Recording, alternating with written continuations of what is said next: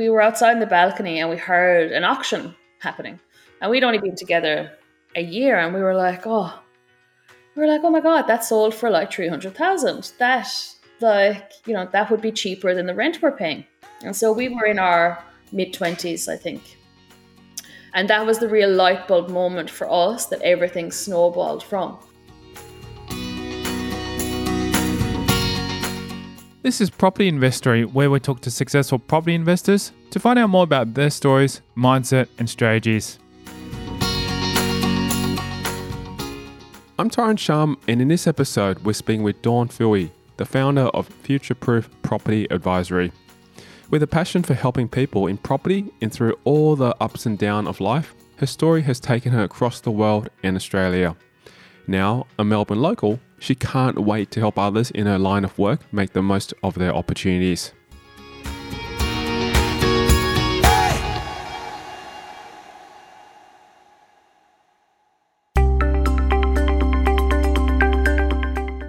Dawn Fouhy is Irish by birth and has called Australia home for the last 14 years. Living in Melbourne and working as an intensive care nurse, she divides her work life into both nursing and property investment. Also a founder and director of her own buyers agency, she's passionate about helping others in nursing achieve their property and financial goals. Doing both part-time. So I work 60 hours a fortnight as an intensive care nurse. I've always done that. I manage one of the intensive care unit pods, and then work really hard on the buyers agency part-time, helping other nurses find financial freedom through property. So the shifts are 12-hour shifts. So we do a rotating roster. So I do 50% nights and work that around our son's childcare. He's 2. So my partner, Melissa, she's very supportive. She works Monday to Friday. I do shift work. So we just make it all work. She grew up in rural Ireland countryside, a childhood many of us can only dream of.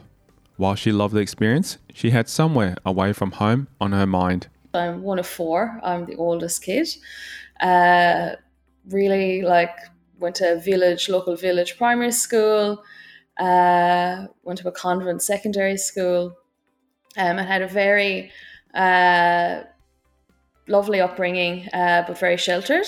So then Irish people in general want to chase the home and away dream. That's what we would watch every day after high school, go home and watch Home and Away. And so then that's what led 10 of us traveling together to Australia. But, it wasn't anything like Home and Away. Her dreams of Summer Bay didn't quite match up to reality, but this was far from a negative for her. I think my first impression was there was just so much to do and to see, and it's such a young country insofar as being a settled country. But before that, there's so much rich history with the First Nations people and learning all about that. I did a lot of work in the outback my first few years here in Western Australia and Queensland, and doing some outback nursing there, helping in Aboriginal communities. So that was fantastic. As for her childhood in the Emerald Isle, much of it was spent outdoors in the fresh country air. I felt like we never wanted for anything. We didn't necessarily grow up, wealthy. There was nobody in our family who ever did property investing. My parents worked really, really hard. We never really had a lot of stuff. We played outside a lot. We played a lot of sport, building our own, cubby houses. There was a lot of focus on going to university and getting a good job. And it was always to follow that trajectory. Her father works in construction, so long hours certainly runs in the family. In that same vein, she followed her mother's footsteps in regards to her career. I would work away a lot, really, really hard worker, always working, real physical labour jobs. My mother then, she's the best. She is actually a care assistant, so she would go around to people's homes, helping them get dressed and shower and, sort out their meals. And she's such a caring person. She'd been doing that job for 30 years. So, she's a real inspiration, my mum. To be honest, so how nursing came around. So I actually was trying to pursue radiography, and I didn't get the points for it because I didn't, standard. I just didn't achieve the marks to get it. So then my second choice was nursing. So kind of fell into nursing, moved away from home to go to university, lived in share houses, and then followed intensive care nursing because I just really wanted to level up in my nursing and to care for some of the sickest patients and learn how to care for them. When it came to figuring out her life path after school, there wasn't much figuring out to do. I guess I didn't know any better. Nobody was doing anything different. Everybody was just following the same path that was laid out for you. This is the 90s in Ireland. It was just kind of, you just follow what everyone else does, and everybody goes to university and everybody gets married and has babies, and that's just, that's what life is, right? Or is it? We were always encouraged to work when we were young. So my first job was when I was 14, just like helping out in a hairdresser's, sweeping floors. And then I went through a whole range of jobs from working in a factory. I was a phone operator in a taxi office. So the days when you would use a handheld microphone to call out, Charlie, pick up at, it was like two-way radio. Worked in like supermarkets, bakeries, a whole host of different jobs. But I think in hindsight, that's what gave me a real interest in like people, and then looking after people and knowing and learning how to talk to people, because I think I was forced from a young age to just get out there and get working and give things a go. And because I was the oldest of four, I would work every weekend before college just to pay for my way through university. That was never the expectation, but it was something that was always instilled in us, was to work hard and that everything else would follow. Her degree took 4 years to complete and involved a lot of hospital-based training to prepare her for what was to come. So I was having to work, getting paid very little, if not at all, and going to university as well.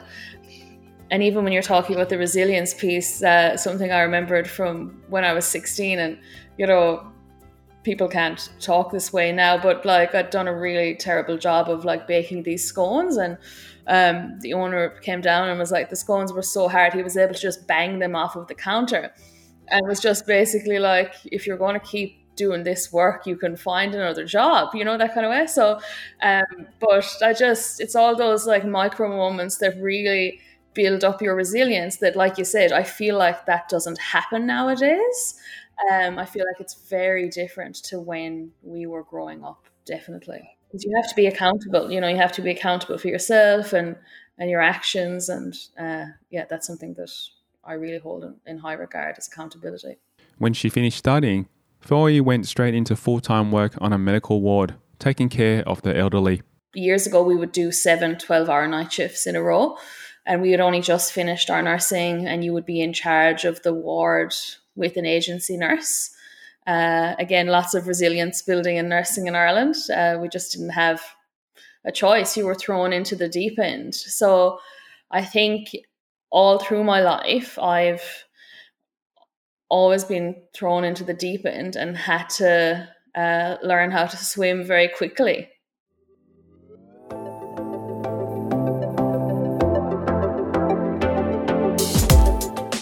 Coming up after the break, she explains what she got up to between Ireland and Australia. On the way over, we did a lot of travelling. The unusual living situation from her early days in Australia. I don't remember meeting a property manager. She reveals where and how her interest in property began. So for us, we were actually renting an apartment at the time in the inner suburbs of Melbourne.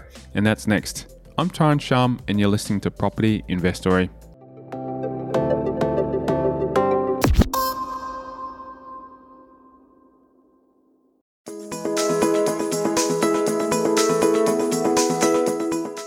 Fouhy's transition into nursing was definitely emotionally challenging, but also a rewarding experience.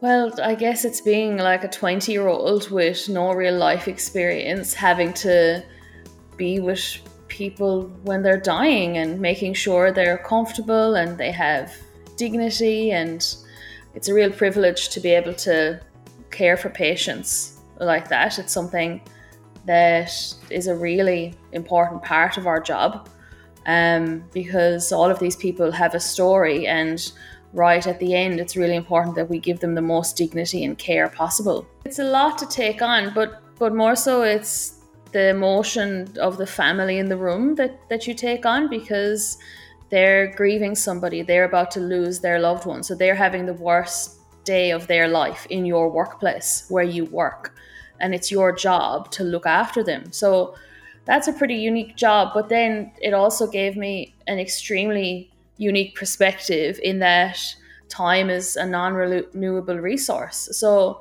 then when we had our son, he's 2, we really wanted to try and figure out how we can get as much time as possible. And then that's how was our real kind of foray into property investing. When she arrived in Australia in the mid-2000s, she didn't come straight from Ireland. And on the way over, we did a lot of traveling, so traveled all around South America, did the Inca Trail. So we were a bunch of young, naive Irish girls who didn't know that the Inca Trail was, a real physical feat. We thought it was, a little hike. And so I just had a pair of Converse, and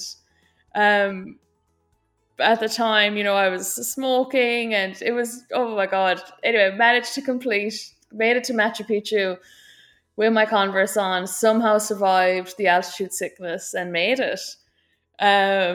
But so naive, like ridiculously naive.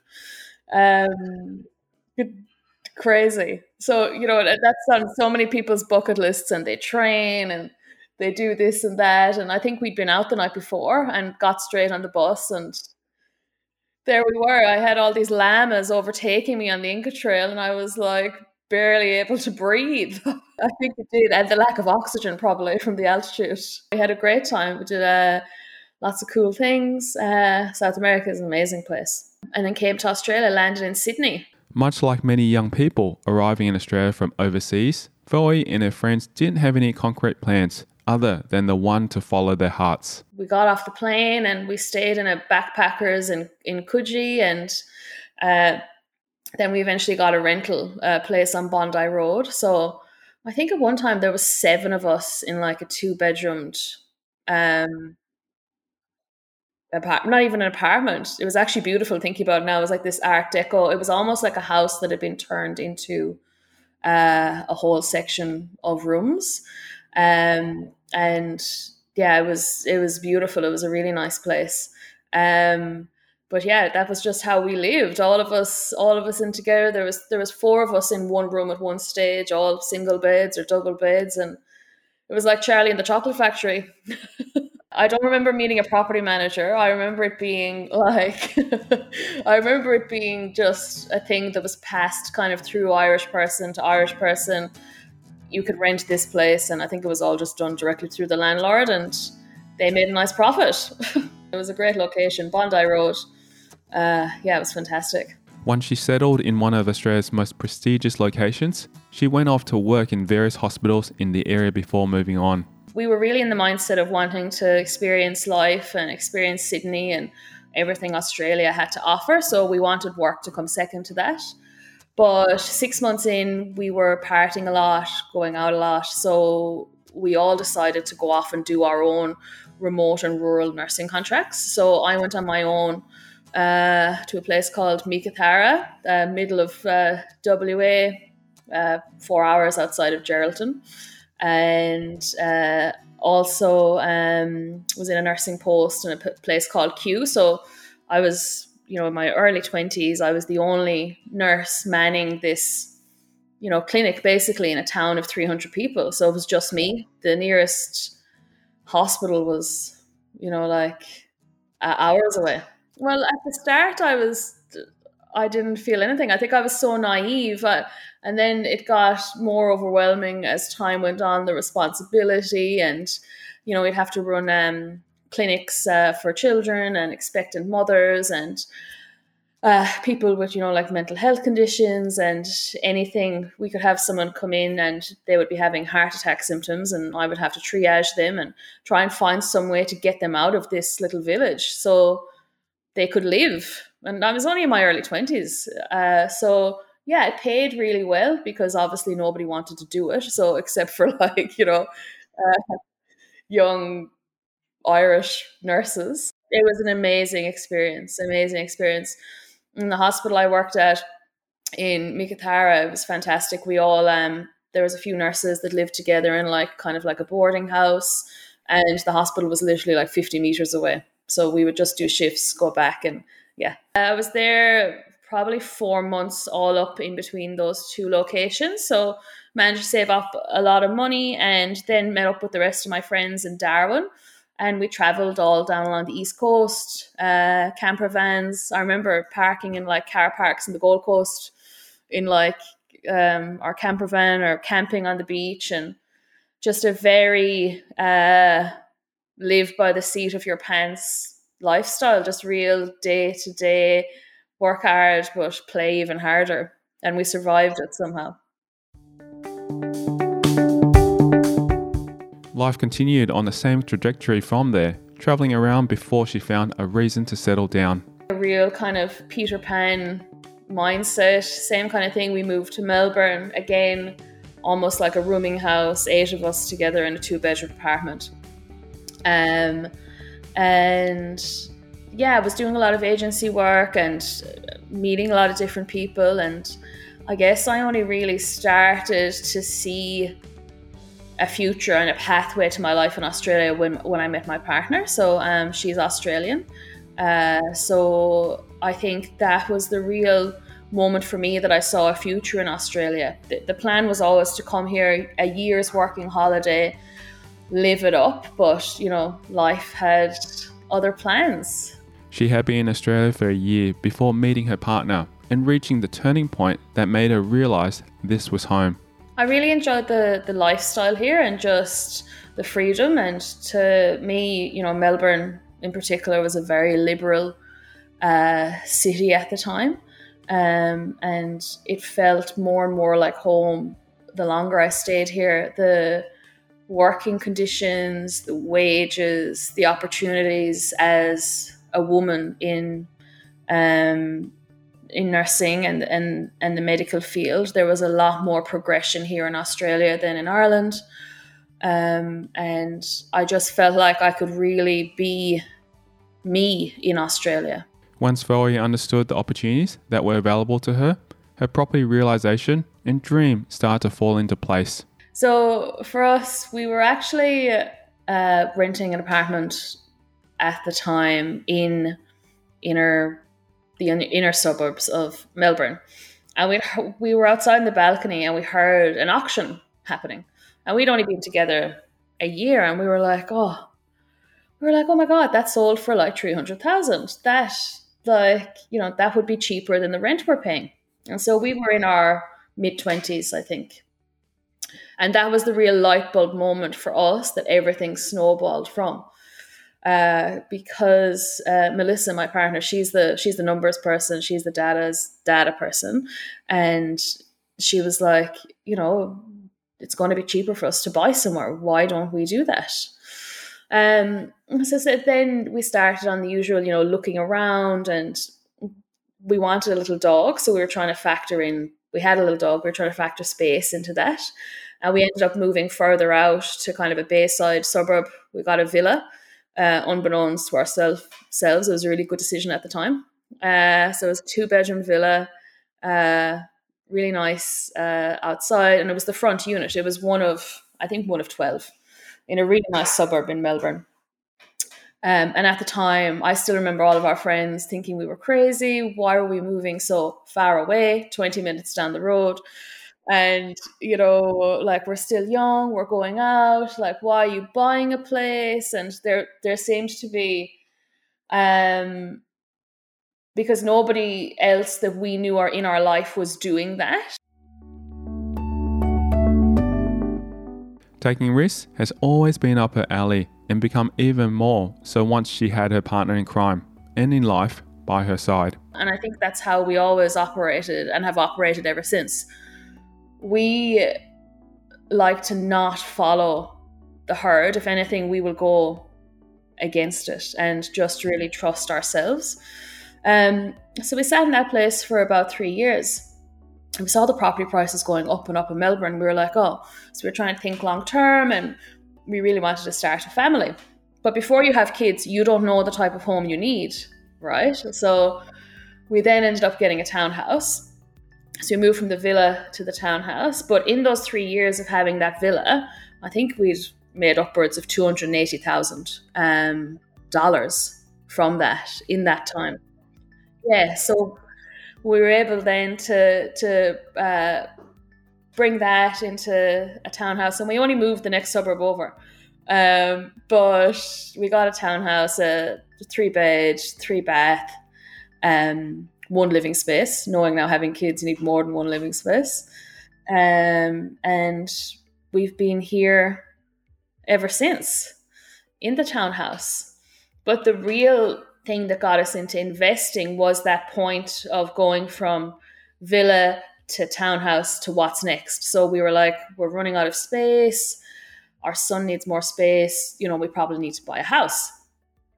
And then this is like end of 2021, Melbourne, looking at house prices going, there's nothing that we really want within our budget. What are we going to do? Like, do we just sell up now and settle for something? And then we had started watching different YouTube videos on property investing, listened to the audiobook of Rich Dad, Poor Dad, like everybody does, learning about leverage. And the more and more we consumed this content, we were like, what are we doing? Why are we so like obsessed with like getting the house and like for who are we getting the house for? Are we getting it for ourselves, or are we getting it for other people? Are we getting it for our son? Who is that for? And so we really had to examine like what family meant to us. And for us, the bricks and mortar has nothing got to do with it. As long as we're all together, that's it. So it was just changing our mindset around that. It was huge for us getting into investing.